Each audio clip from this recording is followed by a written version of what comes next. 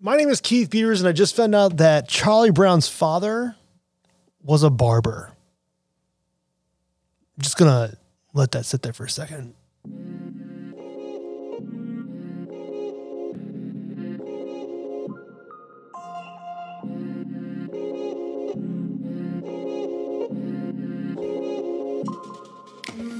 What's going on, wine lovers from the VinePair Podcasting Network? This is the Wine 101 Podcast. My name is Keith Beavers. I am the tasting director of VinePair. What's going on? We're sticking with the fortified wine thing. Today we're going to an island off the coast of Portugal called Madeira. It also has some crazy stuff going on here. And if you think sherry was wild, Madeira says, hold my Madeira. This episode of Wine 101 is sponsored by Taylor. Taking note from Madeira, Portugal, a tiny island located off both the coast of Portugal and Morocco, Taylor New York Madeira adopts the same unique heating process as its inspiration, resulting in a distinctive nutty flavor. Though it makes an excellent dessert wine, I like it best with some stinky blue cheese. You know, okay. I need to focus because last episode we were doing sherry, and towards the end of that episode, I talked about how confusing it can be and how it actually confuses me. Well, this place, Madeira, is also a place that can be confusing.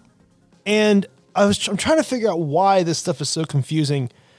And I think it's because these wines were like sherry and Madeira, which we're about to talk about. They were so popular so long ago, and they're still on the market today. And their popularity was so intense because still wine just couldn't travel like these wines could travel. So therefore, the market for these wines were intense. You're going to see that a lot with early Madeira and the American colonies. But it feels like there was a fever pitch of capitalism and trade happening with these wines near these port towns being fortified so they could travel across oceans.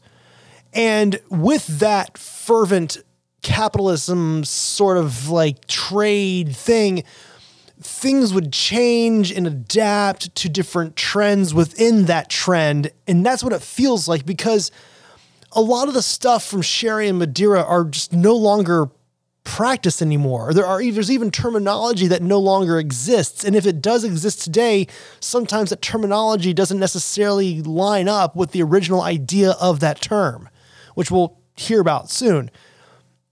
And because of the changes, because of all these words flying around within one style or category, it can be very confusing. So if you've tried Madeira or tried sherry and you've been confused, it makes complete sense, because this wine geek here was also very confused at one time about these things. But once you really get a sense of what they're doing with the product and how they're just trying to take variations of one thing and one scientific thing, it kind of helps a little bit. So let's get into Madeira. I'm not going to get into a lot of history because, again, it'll take too long, but we're going to get nice with Madeira. So by the time this episode is done, you're going to understand everything. I'll start here. The oldest wine I've ever had was from the year 1865. Somebody said, hey man, do you want to try a wine when Abraham Lincoln was president? I'm like, yes. And it was a Madeira 1865. And it was stunning. Hundreds of miles off the coast of Portugal, and actually the coast of Morocco, is a group of archipelago islands in a region of the sea called the Macaronesia region. And these archipelagos are kind of going from north to south. You have the Azores, then just south of that you have Madeira, and just south of that you have the Canary Islands. And the Azores and Madeira are part of Portugal, and the Canary Islands are part of Spain. The Madeira archipelago is made up of 3 islands. You have Madeira, then you have a smaller island just north of Madeira called Porto Santo. Then south of Madeira, you have this long, skinny island called Desertas. And what's really fascinating is these are islands, but they're islands on top of what are called sea mounts. These are volcanoes that started in the floor of the ocean and went all the way up. So far, they went out of the ocean. Not all of them made them out. Sea mounts aren't always out of the ocean, but as far as Madeira is concerned, the big island of the Madeira archipelago, this is an island on top of a seamount. I find that just massively crazy awesome. And the island itself is called a shield island. Imagine a shield laying down. That is what the island kind of looks like. I mean, it's not like completely round or anything, but it's just the way it's flattened out. It's actually, there is a mountain range that goes through the Madeira island, and it goes kind of east and west. That's sort of the shape of the island. And because of that mountain range, you have a northern part of the island and a southern part of the island, which get different kind of climate results. But generally, island is in the same parallel as Bermuda. So the amount of rain that happens here is kind of intense, about an average of 110 inches a year in a volcanic, mountainous region island. And the peak of this mountain range is what they call a rain shadow, which attracts precipitation, drawing rain to the island. It was uninhabited until the 15th century, and it was first colonized by the Portuguese. The capital of the island is in the southeastern part of the island. It's a big port town called Funchal. And Madeira is actually considered the first territorial discovery during the age of discovery. And this is how vines got to Madeira, which today is about an hour and a half flight from Lisbon. So the way the history goes in a general sense is that the first crop that was a big deal on the island of Madeira was sugarcane. And as that was happening, also vines are being brought over and being made into wine. And the primary varieties that were on the island were high acid white wines. A grape called Cercial, a grape called Verdejo, a grape called Boal, and also Malvasia, which was corrupted by the British to be known as Malmsey. And then there's one red wine grape called Tinta Negra, but here they call it Negra Mol. That's Negra, M-O-L-L. There's also a grape called Tarantes. It's not Torontes, has nothing to do with that. It's actually the Jura grape Trousseau, but that's very rare. Okay, so we have an island with people on it. We got a sugarcane industry going on, and we have some wine being made. They're high-acid white wines. It's a thing. When the age of discovery kicks in, aka colonization, the Azores, Madeira, the Canary Islands, these are all of these archipelagos in the northern Atlantic that were kind of port towns or launching pads to the new world. And it makes sense if you're in a port town and wine's being made, then you might as well take the wine and bring it to the new place, right? Well, the thing is, still white wine, as we know now, because you listen to Wine 101, is very fragile, especially high acid whites on a ship across the ocean. They just don't last. So because of the cane sugar thing happening on the island, they would distill some of the cane sugar into a spirit, and they would fortify the white wine, put it into a barrel so that it could survive the ship journey across an ocean. And these wines would go into a barrel and they would lull their way through this journey. And by the time they got to where they were supposed to go, they had changed, they had oxidized, they had a little bit of a nutty flavor. It was like really kind of savory and like caramelized. And what is this? And I believe, this is my personal theory, this is the moment I think humans realize, oh, barrels, so that makes sense. And what happened was, as colonization ramped up, sugarcane production left Madeira primarily and went to other islands, I think in the Caribbean. So the sugarcane industry was still there, but this made a lot of room for the wine industry to thrive, and it thrived. This new wine idea started about the 17th century, and by the 18th century, it was in full swing. And there was so what happened was, the way the industry developed was that the varieties that I mentioned, the white wine varieties, were grown at certain elevations on the island that they would thrive. And there were these irrigation systems that they built called levadas. And so the way it worked out is you had Boal and Malvasia, or Malmsey, that was grown towards sea level. Then as you go up the island, you would have Verdeo, just a little bit higher up in the elevation. And then Cercial was as far up as the slope as they could get it. And this island, just so you know, is it rises to about 6,000 feet above sea level. This is a high acid white region. And they did this because Cercial was a little bit dry. Verdejo, they called medium dry. Boal, they would call medium or kind of medium rich. And then Malvasia or Malmsey was kind of a sweet or rich wine. And a lot of that, we're going to talk about the way this wine is made, but that also is a testament to the varieties themselves and where on the island they're grown. And these grapes are somewhat considered the noble grapes of the island.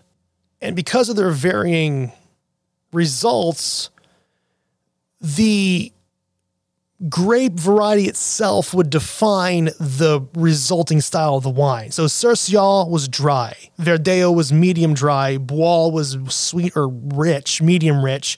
And Malvasia was rich. That's kind of like, so if you had a Malvasia, you knew it was rich. If you had a Cercial, you knew it was dry. And what they did for quite some time is they would do this thing called vino de ruta, which means route wine. Or route, the route of a ship's journey from one place to the other. And they would take these wines and put them on, whatever variety they're making them from, and they would put it in the barrel, they would fortify them, put them on the ship, and it would lull its way to the next place. And by the time it got there, that exposure would happen. Now, this scientific thing that happened with oxygen and fortified spirits and time became known as Madeirization. Madeirization. It's literally a word used and named after this island and the style of wine. And this happened up until around World War I, actually. Obviously, World War I had some complications, so they couldn't do that anymore. They basically just got rid of the whole idea.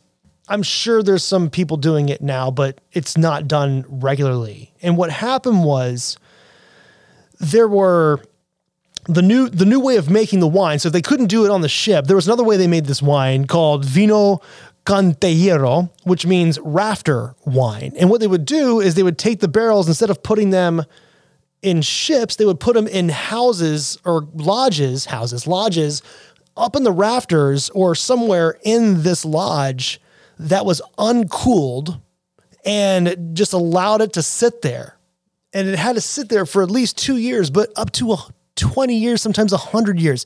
The thing is, when you fortify this stuff, it's a tank. It's not going anywhere. It is going to stink. It is going to be around for a long time. You can't mess this stuff up.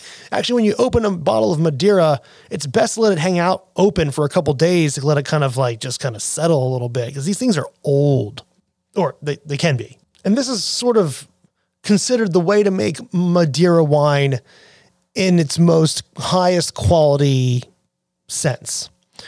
There's another way of making Madeira, and it's a quicker and more effective and cost-effective way. It's called estufagem, or baking wine. What they do is they put the wine in a cuba de calor, which means a heat vat. The vat is called an estufa. And in the estufa is a heating coil, or sometimes they wrap it in like a heat jacket. This used to be done in concrete vats, but these days they're doing it in stainless steel.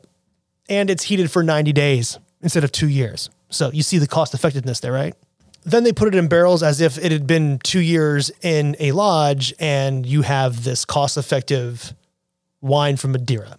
There is one company called Madeira Wine Company, one of only 8 producers on the entire island. Wine lovers, Madeira itself only has about 1,000 acres under vine. Yeah. But this company does something called Amargem de Calor, or heat lodge. And what this is, it's a kind of estufagem kind of process, but instead of a heating coil or some kind of heating element, they actually put it in the vat, but they put it in a lodge. So it's not in a barrel in a lodge. It's actually in a heated lodge in the vat. A little confusing, but what they're trying to do here is they're trying to use the best of both worlds to make their Madeira. Now, in general, what you're going to experience with Madeira are wines that are caramelly.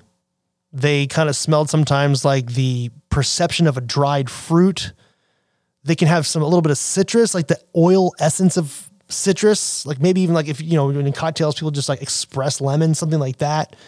It'll have cinnamon sometimes. It can go down to nutmeg. I mean, this is a very kind of fruity, savory wine that is enjoyed perfectly at cellar temperature. It can even go into like, I don't know. You guys ever smell brown butter? Like that. But guys, this is where everything kind of changes. All that is wonderful, right? But phylloxera, guys, it ruined Madeira. Ruined it. And the modernization of wine also didn't help at all because trade and wine trade got better. But phylloxera just messed up Madeira, decimated it like a lot of places. And when they rebuilt and replanted, they didn't plant much of these noble varieties we were talking about before. These varieties are actually hard to work with for them, so they're in small supply today.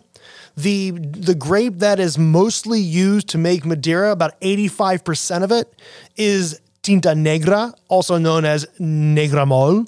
And then maybe that Trousseau, but we don't really talk about that because I don't really know where it is. It's just talked about as part of this thing. I've heard people talk about Trousseau and get all excited about it being there, but it's probably just I don't know who's making it.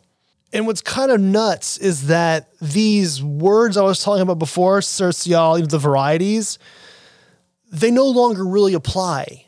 And if you see the grape on a label, it's only going to be produced in a way that represents what that style represents. Does that make sense? So I don't think we should concentrate on that. We need to concentrate on what we're going to see on labels on the American market. You see how this can be a little bit confusing? Okay, bear with me. I'm going to break this down and then you'll understand everything.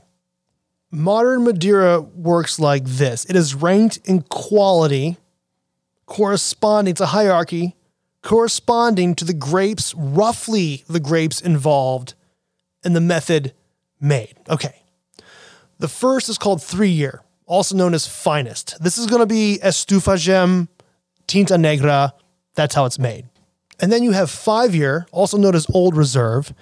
This is also Estufagem and sometimes Cantillero, which is rafter wine. So it's either rafter or vat wine, but it's only noble grapes and not Tinta Negra or Negramol. Then you have 10-year, also known as Special Reserve, and this is almost exclusively made via the Cantillero or rafter wine and only made from noble grapes. Now, these wines are made primarily, if you're 3 to 10 years here, these are wines that are primarily made with blends from multiple vintages. And they're indicating a general style or profile specific to the average age of the wine. It's really kind of a house style, if you will, but in a classification step.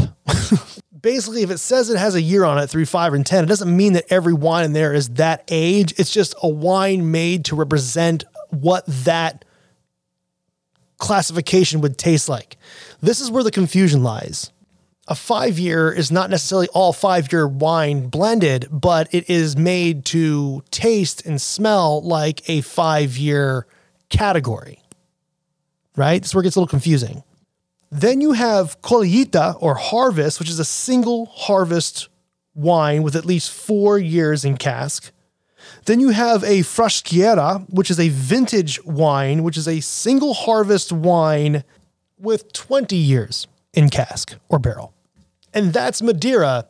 The thing is, in 1986, when Madeira or Portugal entered the EU, they had to adhere to the EU standards. And what that means is if you're going to do a blend, 65% of the grape you're putting in the wine needs to be part of that blend. So because of the scarcity of these noble grapes or varieties, if in Tinta Negra making, or Negra Malt making up 85% of the Madeira, what that means is Tinta Negra is being blended with the noble varieties. But if you have to make a Madeira that's 100% Tinta Negra, it can only be labeled with its sweetness level and the brand's name on the label.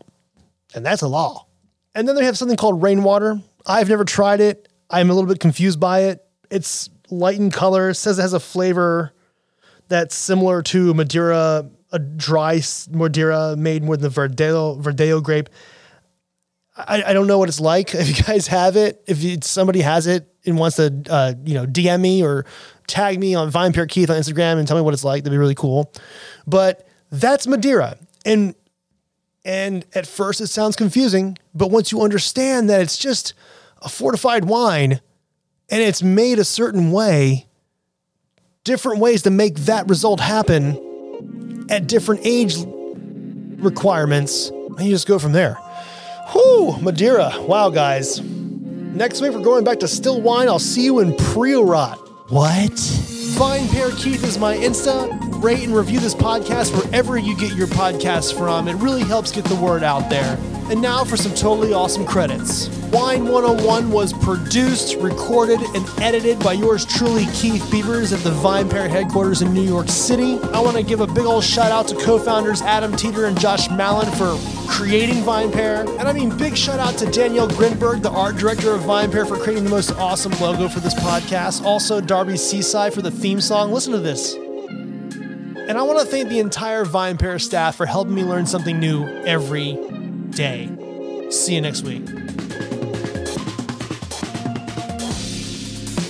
E&J Gallo Winery is excited to sponsor this episode of VinePair's Wine 101. Gallo always welcomes new friends to wine with an amazing wide spectrum of favorites ranging from everyday to luxury and sparkling wine. Gallo also makes award-winning spirits, but this is a wine podcast. Whether you are new to wine or an aficionado, Gallo welcomes you to wine.